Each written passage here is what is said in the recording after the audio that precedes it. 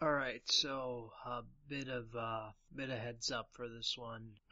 What originally happened was we had to re-record the intro for this episode because of personal issues, and when we did, when we started recording the episode, Skype kind of fucked up in a few bits and pieces here and there, and towards the end. So I apologize for if the intro is shitty, but I did what I could with the audio, and with that being said, enjoy the interview.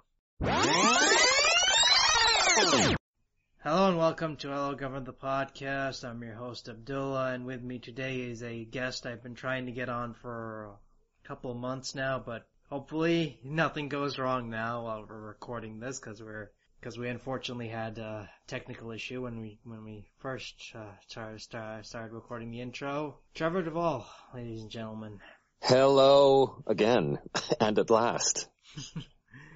Now I gotta pretend that we didn't record like 3 minutes of dialogue and. That's right. So when we left off, we were talking about your career and what you were known for and all that good stuff. And all that jazz, yes.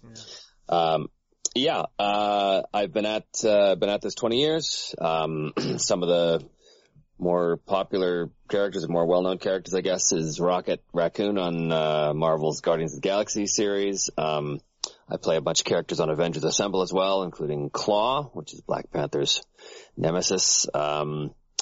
Other shows, Emperor Palpatine and Lego Star Wars, and a bunch of characters in F is for Family, and on and on and on she goes. Yeah, and we talked about you moving to LA. You originally started out in Canada. Yeah. I got started in my voice career in the late 90s in Vancouver, BC in Canada. I had moved there from Edmonton. I was a theater guy, and then I fell into voice and kind of never looked back. And 6 years ago moved to LA, and things have been really good. Yeah.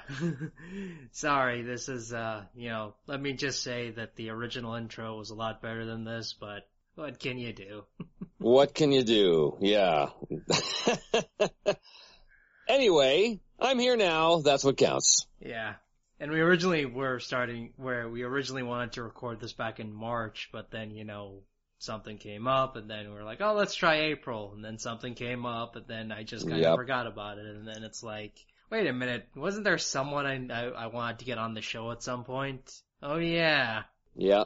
And then literally within the first 5 minutes of us actually doing it, I had an emergency that I had to deal with. So you have the worst luck when it comes to getting me. But as I said, I'm here now. So here we are. Yeah. So how's it been? How's it been, sir? How's life been treating you these past couple of years, I should say, with all the work you've been doing in the States? Well, I'd say busy, but you already know that. You have direct experience of my crazy schedule. Yeah, good. It's great. LA's been great. It wasn't a move that I ever thought I'd do. I kind of had no interest in it, to tell you the truth. And then one thing led to another, and I had an opportunity presented to me, and I took it. And I thought, I'll go down for a year or two and just do a couple of radio spots or guest spots on like Disney princess shows, and that'll be that. And then I'll go home and say, yeah, I lived in LA, but didn't quite work out that way. I wound up buying a place down here and a couple years back, and yeah, it's been good. The community down here is fantastic. They've been very welcoming. So it's been a great experience.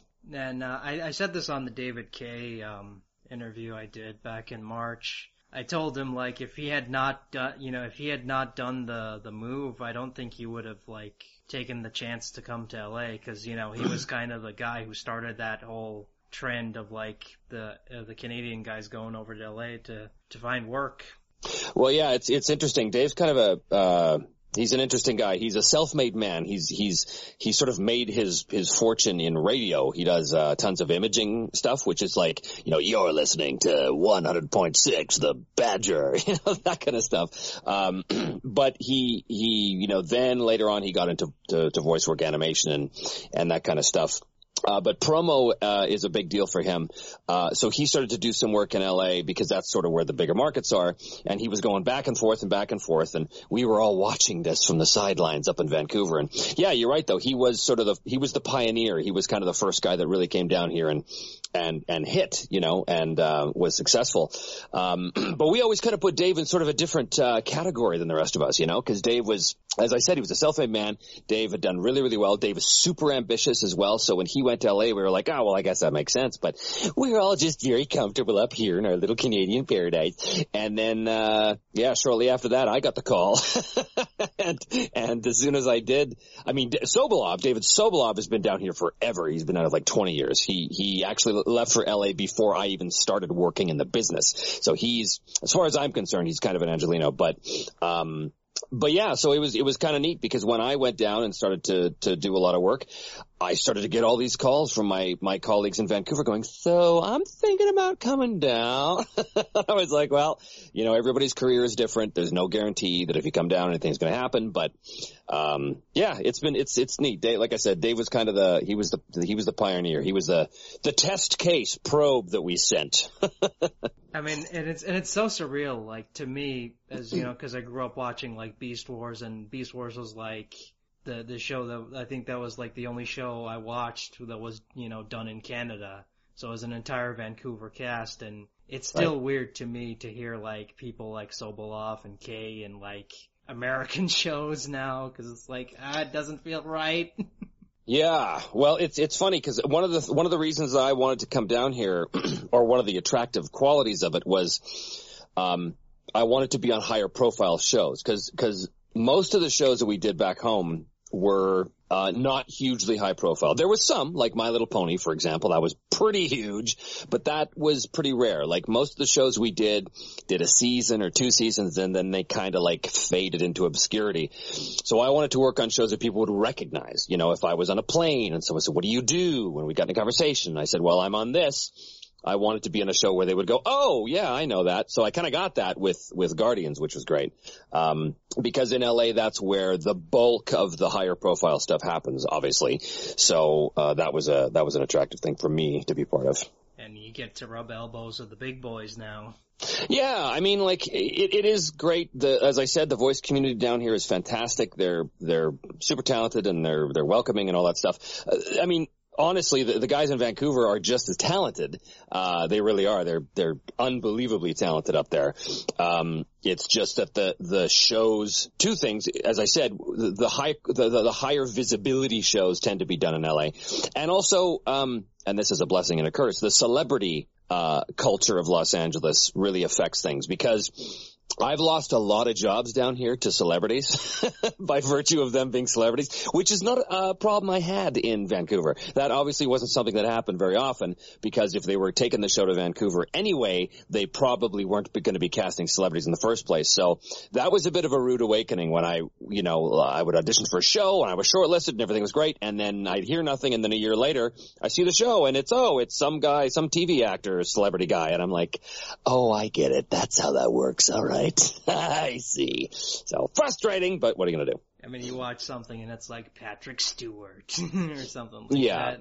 Yeah, exactly. So, you what are you going to do? That's just the way it is. Yeah, There's still enough work to go around, so. Yeah, like I said before many times, talking to people who've been on shows who come in and do, take over for a character that was previously voiced by a celebrity, I just say, you kind of make the most of it. Work is work. It's not. That's right. It's not. It's not. It sucks that they don't cast like voice actors in major roles in movies, but at the end of the day, the work is still there. Work is work. That is true, and to tell you the truth, the features that I have done, all of the producers on it have all said the same thing. They've all said, if we could hire you guys for the leads, we would. But basically, the marketing department says, no, you have to hire this celebrity. In the vast majority of cases, they would much rather work with us just because we know the job and we work faster and better and we get it, right? And we're more versatile in most cases. But PR says, or marketing says, hey, we got to sell the project, so we need whatever, Brad Pitt or somebody to be the voice of this thing. Okay, all right, well, that's fine. But, that's the way it is. It's the movies, And I mean, I get that, they're just trying to sell a product, but at the same time, it's kind of like, the quality shows and the performance. Well, I'm not going to disagree. Yeah, I mean, and I'll just say it, and I'll just leave it at that, because I don't want people to think I'm, like, singling anyone out, but, you can tell who's putting in the good, the good stuff. Yes. yes, exactly. So, how's Rocket been treating you? Like, cause that's kind of a big role. That's kind of a big deal. Yeah, that was a huge deal. In fact, it was a much bigger deal than I knew, because when I did the audition for it, it was before the movie had come out, and I knew nothing about Guardians of the Galaxy. I knew nothing about any of it. I hadn't seen the trailer for the movie or anything. So when I auditioned for it, the description was, well, he's a talking raccoon with a lot of guns and he's angry. I was like, oh, okay. So I did a thing and, okay, you're the guy. And I was like, oh, okay, well, that's nice. I have no idea what this is. And then the trailer for the movie came out and I went, oh, that's what this is. Ooh, okay. But it was great. We did 3 seasons, tremendous experience, great cast, great producers. I loved the show. And then that was it. We did 3 seasons and it was over. I think they're airing the 3rd one now, if it's not already done. I can't remember. Hope it's done now. Okay. Yeah. Hopefully there'll be another life for it in some form. We can always keep our fingers crossed. I know that a lot of the producers at Marvel are big fans of our show. So, we'll see. We'll see what happens. You never know, right? I mean, it's funny that you say you guys were, when I interviewed Sobolov, he actually said he might have actually gotten cast first before Batista, because he had done the character before. Oh, yeah. Before they even, cast Batista in the movie. Oh, so, yeah. He'd actually been playing Drax for years. Anytime there was an appearance, because the Guardians did show up occasionally in other shows. I think they showed up in Spider-Man. Yeah. But he was always Drax, apparently. He was the guy. And that was the other thing when I auditioned for Rocket, because one of the things it said was, this character has also been played by Seth Green and Billy West and Nolan North. And I was looking at this list going, then what am I doing here? I can't follow these guys. These guys are giants. There's no way. So it was a huge deal when I booked it. I thought, oh my God, but yeah. I mean, And it's kind of, it is kind of weird, considering, the previous people who played the character, and then it's like, Trevor Duvall, really? That's who they went with? Okay. Well, I do have some experience after all. It's not a total surprise, I don't think. What was weird, though, was when I was in session with Seth Green on Guardians, who was playing Howard the Duck. That was interesting because we had a big episode together, Howard and Rocket, and the whole time I was aware, he was Rocket before. He was Rocket. But also at the same time, he did a couple of episodes. It's not like, I replaced him on a series or something crazy like that. So, and he certainly never said anything about it. I'm sure he didn't even remember having played Rocket, frankly.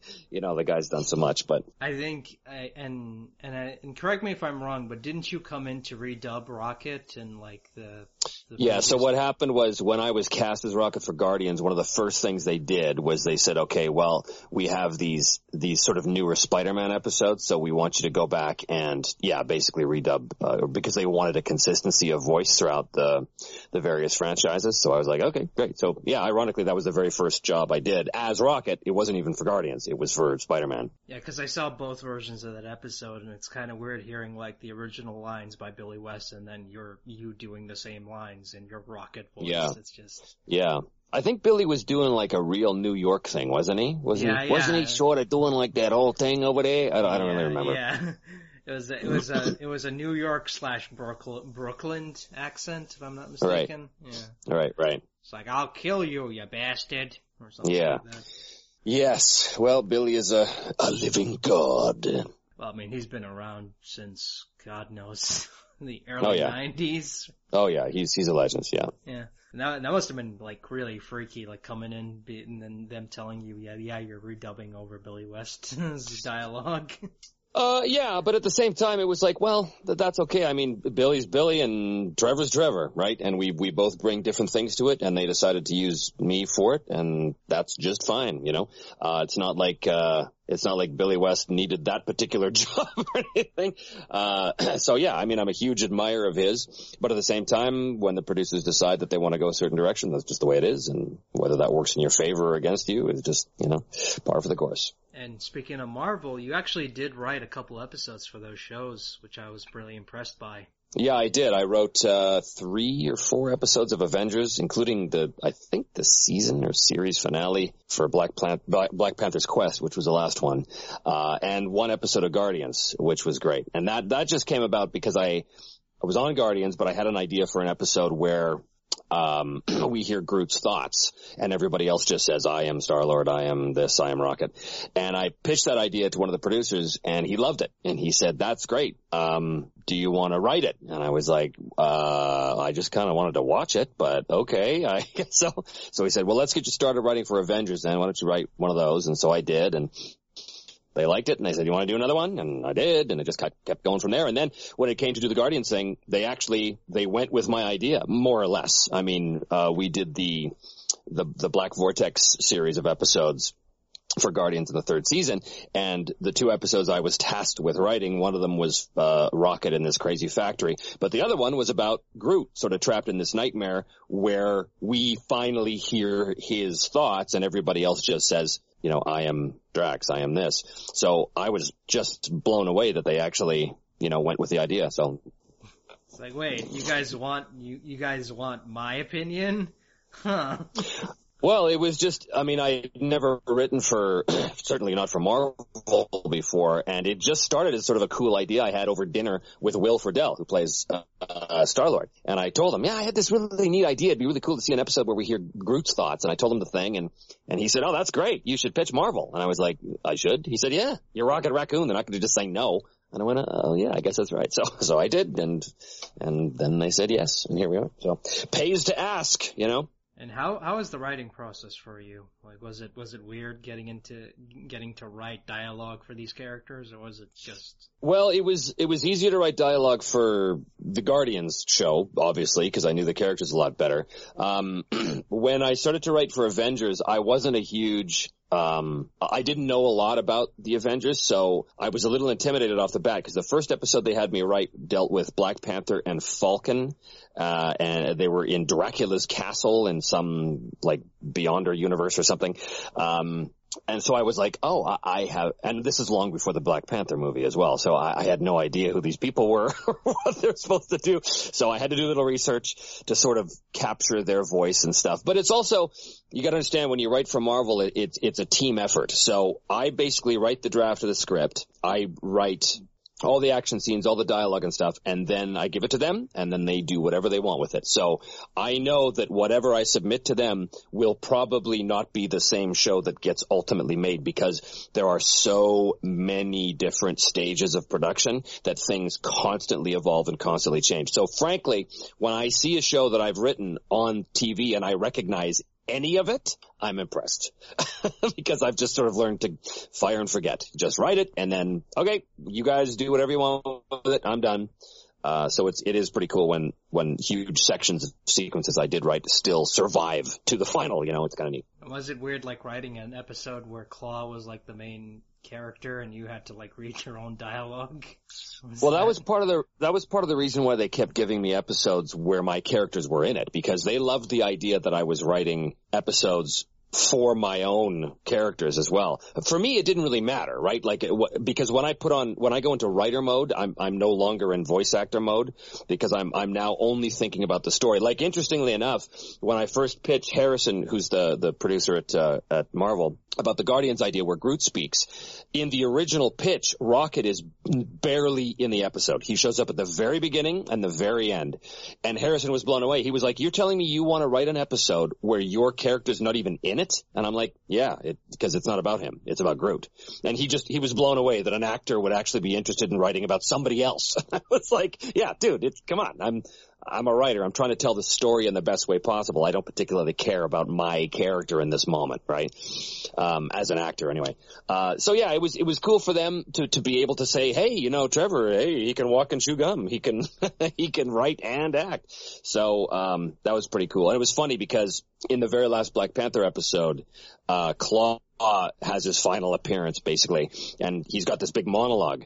And Court Lane, who's the head of animation, when we watched the screening of it, he was like, oh, yeah, leave it to Trevor to write himself a giant monologue. And I'm like, you guys sort of told me to do that, so I just did it. Because I remember watching that episode, I'm like, wait, Trevor Duvall wrote this and Claw's like in the main plot? Uh-oh. Oh, yes. I know it makes it seem like I did that, but honestly, that was them because they decide what the overall story of each episode is going to be, and then they parcel that out to us individual writers. So it's not like I go in going, okay, I've got this idea for an episode where this happens and this happens. It's more like they say, okay, so in this episode, this is what's going to happen. Black Panther's going to get captured. He's going to be in prison. Then he's going to escape. And then he runs into Spider-Man and they have a big fight with Vulture. And then he finally escapes. And now that I know that, I kind of fill in I put the flesh on the bones. You know what I mean?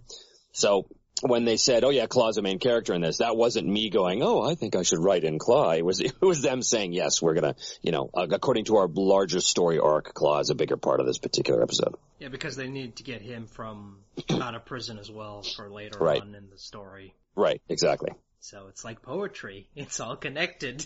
It's all connected, yeah. And then, of course, like, when it comes to, most writers, like, there's the whole controversy of how much of the script you wrote is the actual script, you actually is in the final product and all that jazz. Yeah, and that, again, like I said, that's just the part of the process that you have to understand. That's something that Will told me right off the bat when Marvel hired me to write the first Avengers episode that I did. Will said to me, because he writes as well, I don't think for Marvel, but he's written for like Thundercats and Transformers and stuff. So he said to me, just so you know, Trev, he said, when you write that script, forget about it because they're going to change it. They're going to change everything just because. So just as long as you don't get married to anything, you'll be fine. So I had that attitude from the very beginning. I knew that whatever I wrote was basically a placeholder, that they were going to take it and they were going to turn it into whatever they wanted. And that's fine because that's the job. So when I see a script that bears very little resemblance to the original one I wrote, but still has my name on it, if the script is good, then great. But if the changes are what I consider to be weak, obviously, then I'm like, oh, my name's on this thing. But I haven't had that issue with Marvel. Like, even in the scripts I wrote where they did make big changes, I was still kind of like, yeah, that's fine. I'm happy with the outcome. I'm proud to have my name on that as the writer. Cause in the end of the day, that's what counts, right? Like it's my name up there on the screen. So people are going to assume a lot of things. They're going to assume that I'm responsible for a lot of the story elements where that's not really the case. Like I'm a hired gun. I do what I'm told basically. I go in and I determine the specifics of a fight scene and I determine the specifics of a dialogue scene, but I don't actually dictate the plot. That's beyond me. That's for the uppity ups to do. Yeah, that's for the main showrunners and you're not involved in that. Yeah. I mean, we're there for the writers' rooms, which is great. What happens is they'll do like 4 or 5 episode arcs. So 5 writers will go into a room with the story editor and the supervising producer, and we'll sit there for 2 days and we'll what they call beat out each episode. So as a group, we'll all figure out the plot points of each episode, but that's very much guided and directed by the supervising producer. So he'll say, okay, guys, so in this episode, this is the general thing that has to happen. Here's the beginning, here's the middle, here's the end, but let's figure out how we get there. So then as a group, we do that. And then individually, they say, okay, so now we know what all these episodes are basically about and basically what happens in each one. Now we're going to give each episode to each individual writer, and you guys take it from there and add more detail. And then add more detail, and then add more detail, and that's how that works. Yeah, especially with Black Panther's Quest, which was more like story focused instead of like individual episodic. Yeah, individual episodes. So. Yeah, it was a big series or season arc to that one. Yeah, for sure. And I said it kind of felt weird because it felt more like a Black Panther show than an Avengers show, but. Yeah, well, that's kind of, I think that was what they wanted to do with the 5th season, I think, is they specifically said, well, let's really put the focus on Black Panther. And obviously that was tying in with the movie at the time as well. But yeah, they said, well, let's try this. Let's sort of and I think originally they wanted to have a spin-off, like a spin-off show just called Black Panther's Quest, but scheduling issues or whatever the case was, they couldn't do that. So they just basically said, well, let's turn the 5th season of Avengers into that, essentially. So. And I mean, it's basically just a separate show. I mean, even though they say it's a season 5, it's a separate show. Yeah, it kind of feels that way, yeah. Yeah. I mean, the redesigns and the cast being changed and all, character personalities changing and all that stuff. It's just, this is a new show. This ain't, the old Avengers. Yeah. I mean, I don't have a lot of experience with the old ones because I came on the Avengers, I think season 4. So I don't really know a lot about it before that. So I couldn't tell you whether there was similarities or not. No, I mean, it's, I just found it interesting that, you were even allowed to write, especially considering, how, Marvel is with their properties and how protective they are of their. Yeah, I mean, I've, like I said, I've had a great experience with Marvel in the whole 6 years I've been here. They've been really good to me. So hopefully I can continue that relationship. And, is there any other franchises you want to be a part of, or is it just like, okay, Marvel's good enough for me? Oh, well, like everybody, I want to be on every show ever done. I'm super proud of the work we're doing on F is for Family. That's Bill Burr's show for Netflix. I got that because I was on Lego Star Wars, and the same showrunner, Michael Price, was involved with F is for Family. So when they got the green light to do season 1 when I first got down here, Mike said to me, hey, I need you for this, to be our utility guy, to play all these little characters. And that's worked out great because we've done 4 seasons now and, it's doing really, really well. So I suspect we'll get a 5th again. I'm super proud of that show because it's an adult comedy, which is great. It's only the 2nd animated show that Netflix ever did, after BoJack.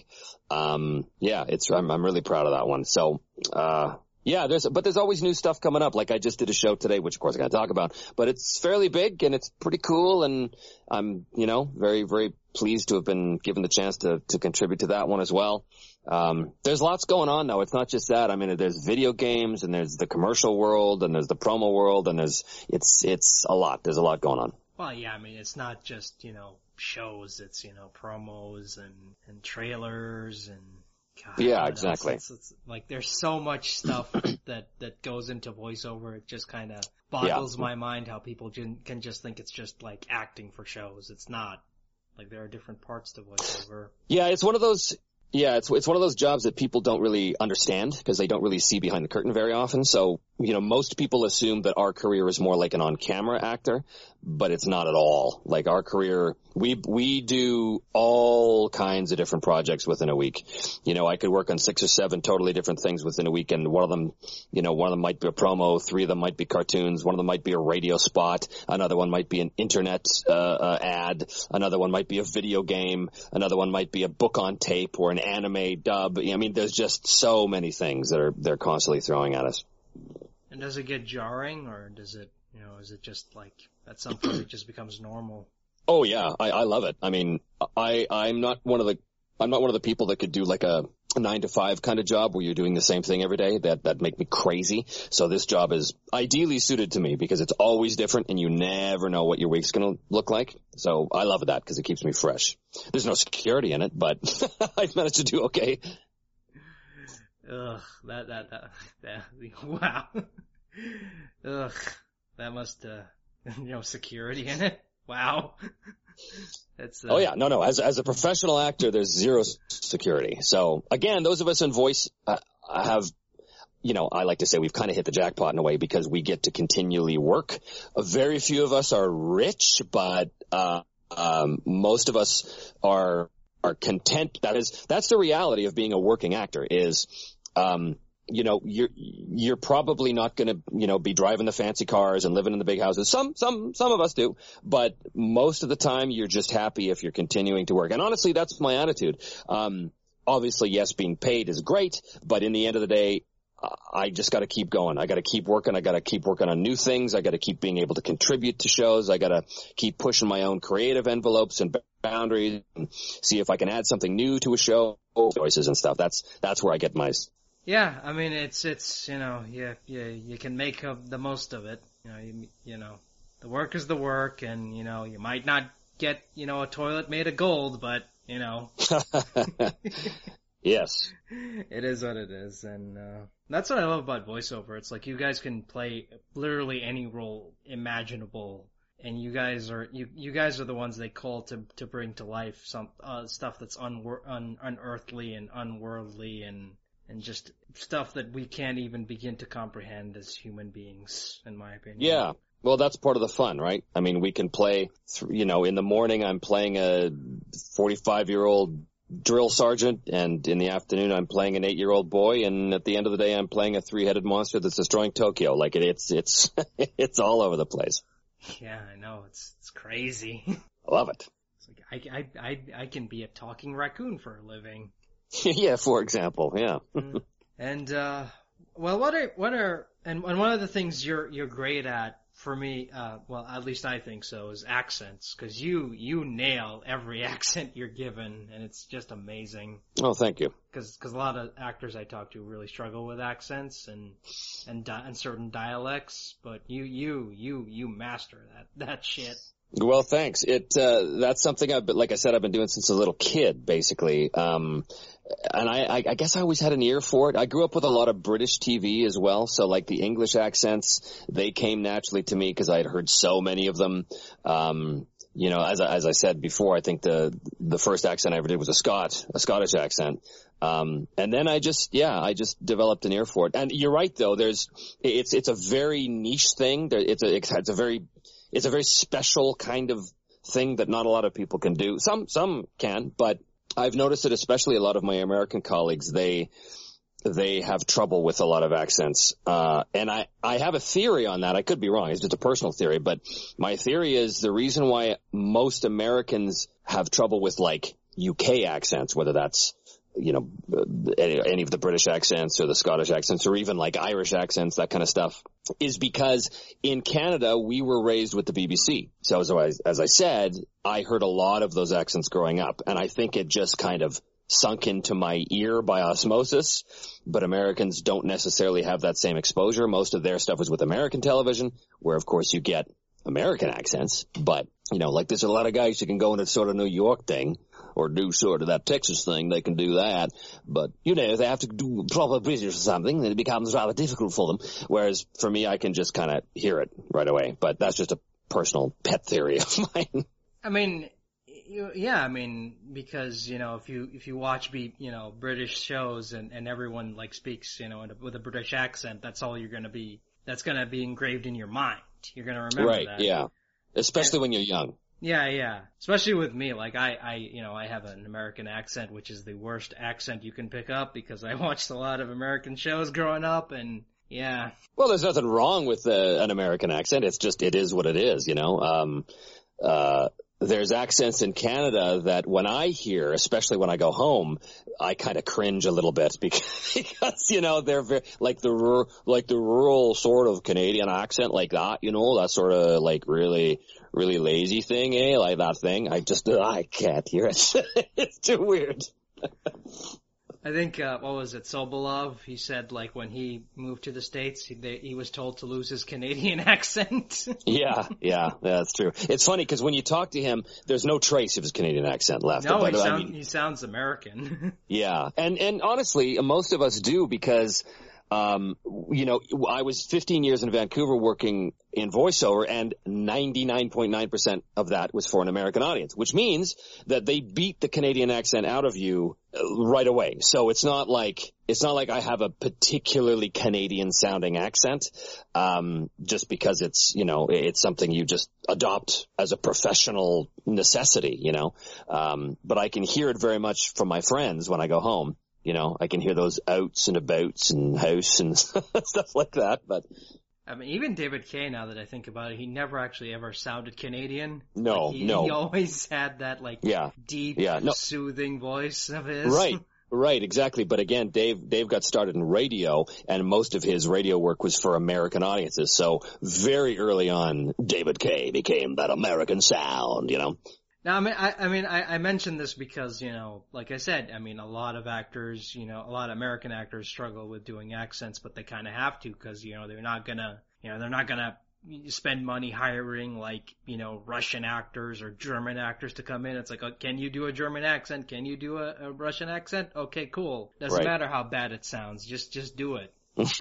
Yeah, that it grates on me when I hear a bad accent. It really bothers me because I'm like, oh, how do you not hear that?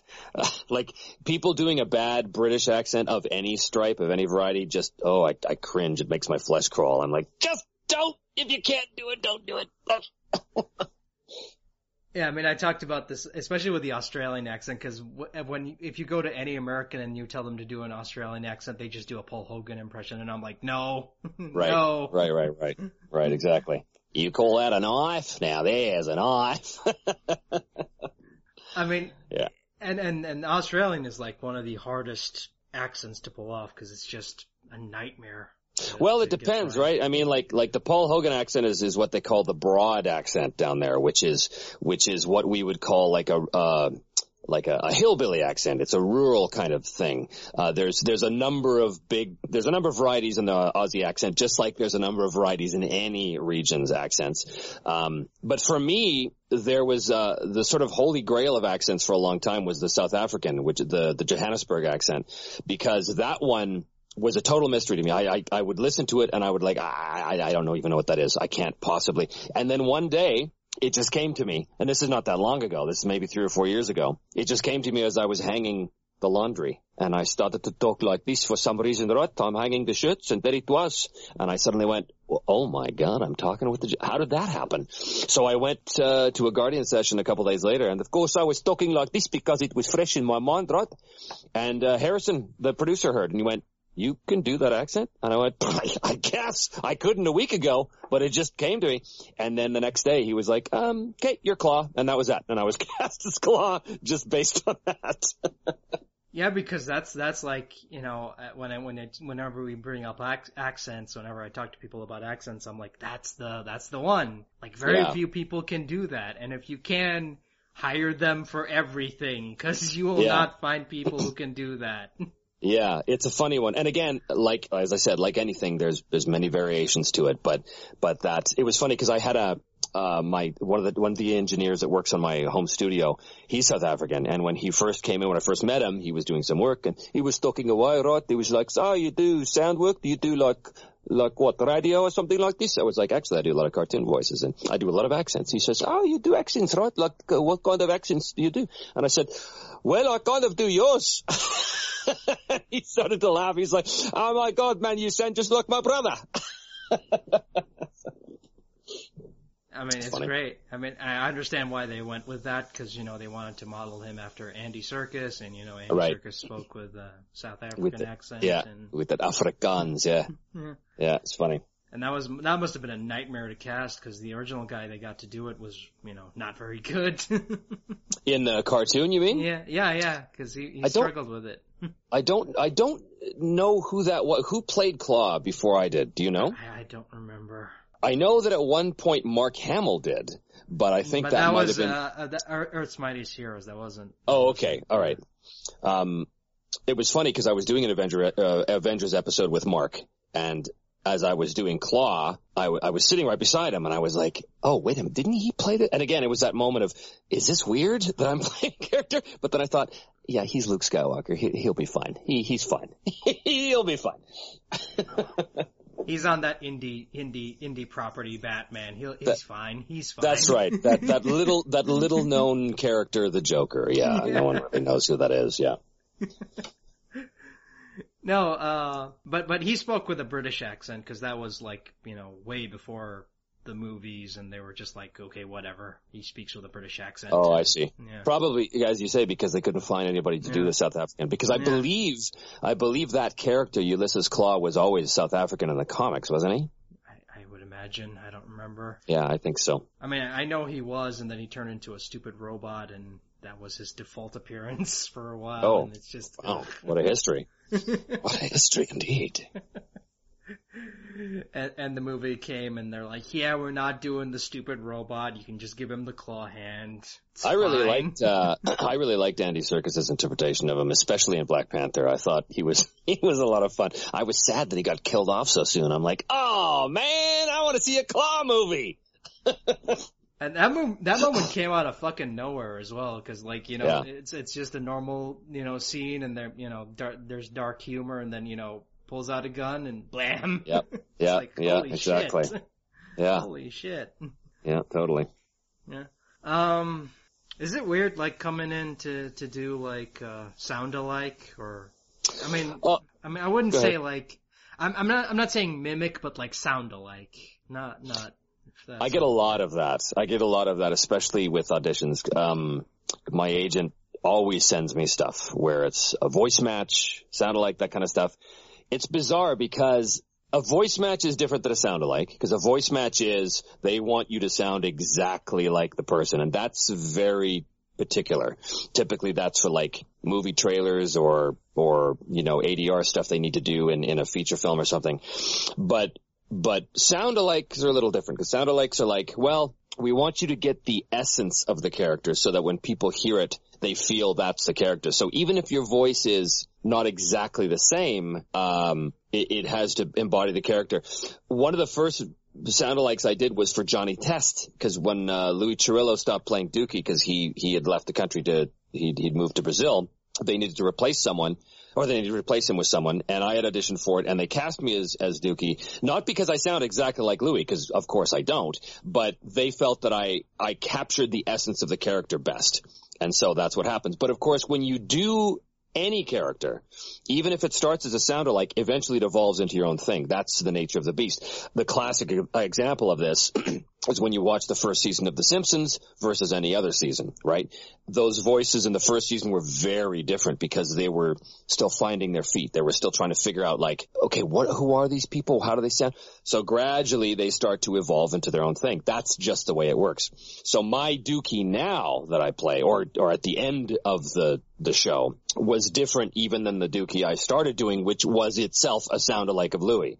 So it's just a progression that happens. But yeah, sound-alikes are weird. They're, you know, as I said, you want to try and capture the sort of fundamental characteristics of the character. And that doesn't necessarily always mean voice, believe it or not, right? Like that could be a pattern that they have when they speak, or a particular, I don't know, vocal tick, or who knows, right?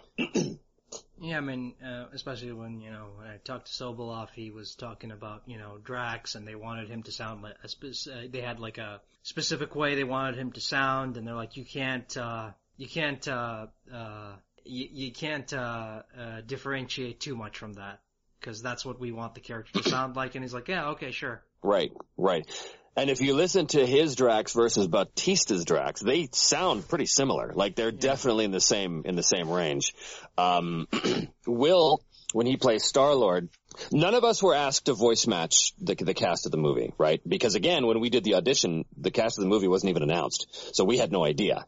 But Marvel knew. And so, like, if you listen to all of us, I feel that we are playing versions of those actors without even knowing it. Because I'm not doing a Bradley Cooper impersonation at all when I'm doing Rocket. I'm not impersonating him doing Rocket. I'm just doing my version of Rocket. But they hear that there's something similar in there. And there is. Because when I put my Rocket versus his Rocket, yes, they're different, but you can also hear the connection. You're like, yeah, I can see how that is the same character. You know what I mean? And it's the same thing with Will, with his Star-Lord versus Chris Pratt's Star-Lord. They don't sound the same, but there's something about the delivery. There's something about the attitude in the lines that is the same. And so I think it's super cool, actually, how they cast that show. Yeah, I mean, it's, you know, for you know, I mean, yeah, they wanted it to be like the movie, but, you know, you guys went to your own direction, and I kind of like that, because if it was just like the movie, then I'm like, yeah, what's the point? Right, exactly. Yeah, you're right.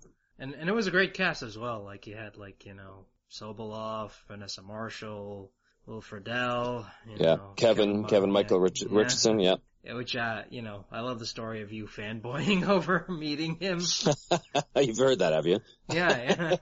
Word gets around. Yeah, he's a great guy, Kev. He's one of the nicest guys you'll meet. He's great. Yeah, he's a wonderful actor.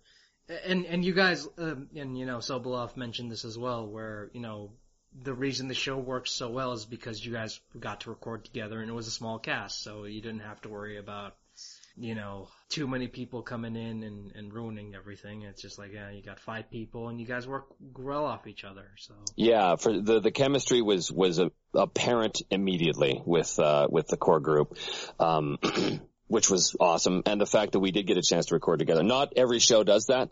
A lot of shows prefer to record individually, which, I get, but honestly, in my experience, you get a better product every single time if you have a group record, because then you have actors working off each other, and there's a magic to that you just never get when you're alone in a booth, right?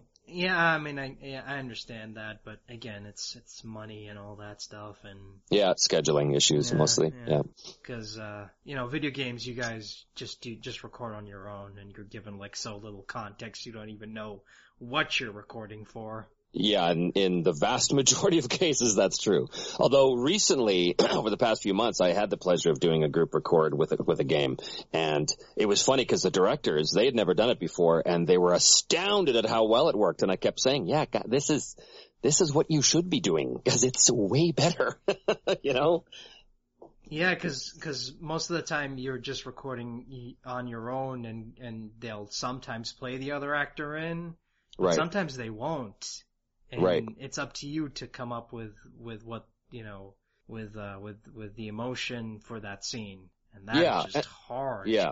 I mean, that's part of the job, and, there's no problem I have with doing that. It's just, it's so much, I don't want to say easier, but it's so much, I feel there's a dynamic that only exists when you're working off another live human being in the room, that you just miss out on when you're recording alone. Well, yeah, because, when you're recording alone, you're just, you just have to go with your gut and say, and hope that the performance you're giving matches the final product. And if not, then, oh well. Yeah. And again, that's what the director is for, to make sure we're all in the same show, Yeah, but it's much more fun to record together, because you get 100%. Yeah, because you get a better performance. Yeah, 100%. And I just wish that, video games do get like a group record. I mean, not everyone, but like at least like 5 or 6 people. I mean, come on.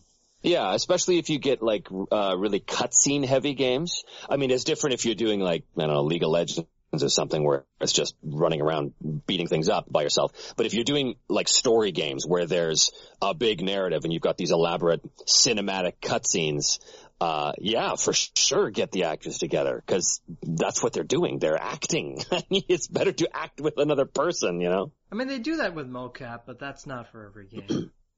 Right. And interestingly enough, they very rarely use the same voice actor as the mocap actor, which to me doesn't make any sense, because we're the character. We set the character first. In most cases, we record the character, and then they send our file to a mocap actor who is just sort of pantomiming the motions based on what they hear us saying. But we can do that. We can act in person too. And I recently had a chance to do exactly that, and it was fantastic. And the producers couldn't have been happier. They were like, oh my God, we need to do more of this. And I'm like, yeah, you really do, because we understand these characters because we inhabit them for so long.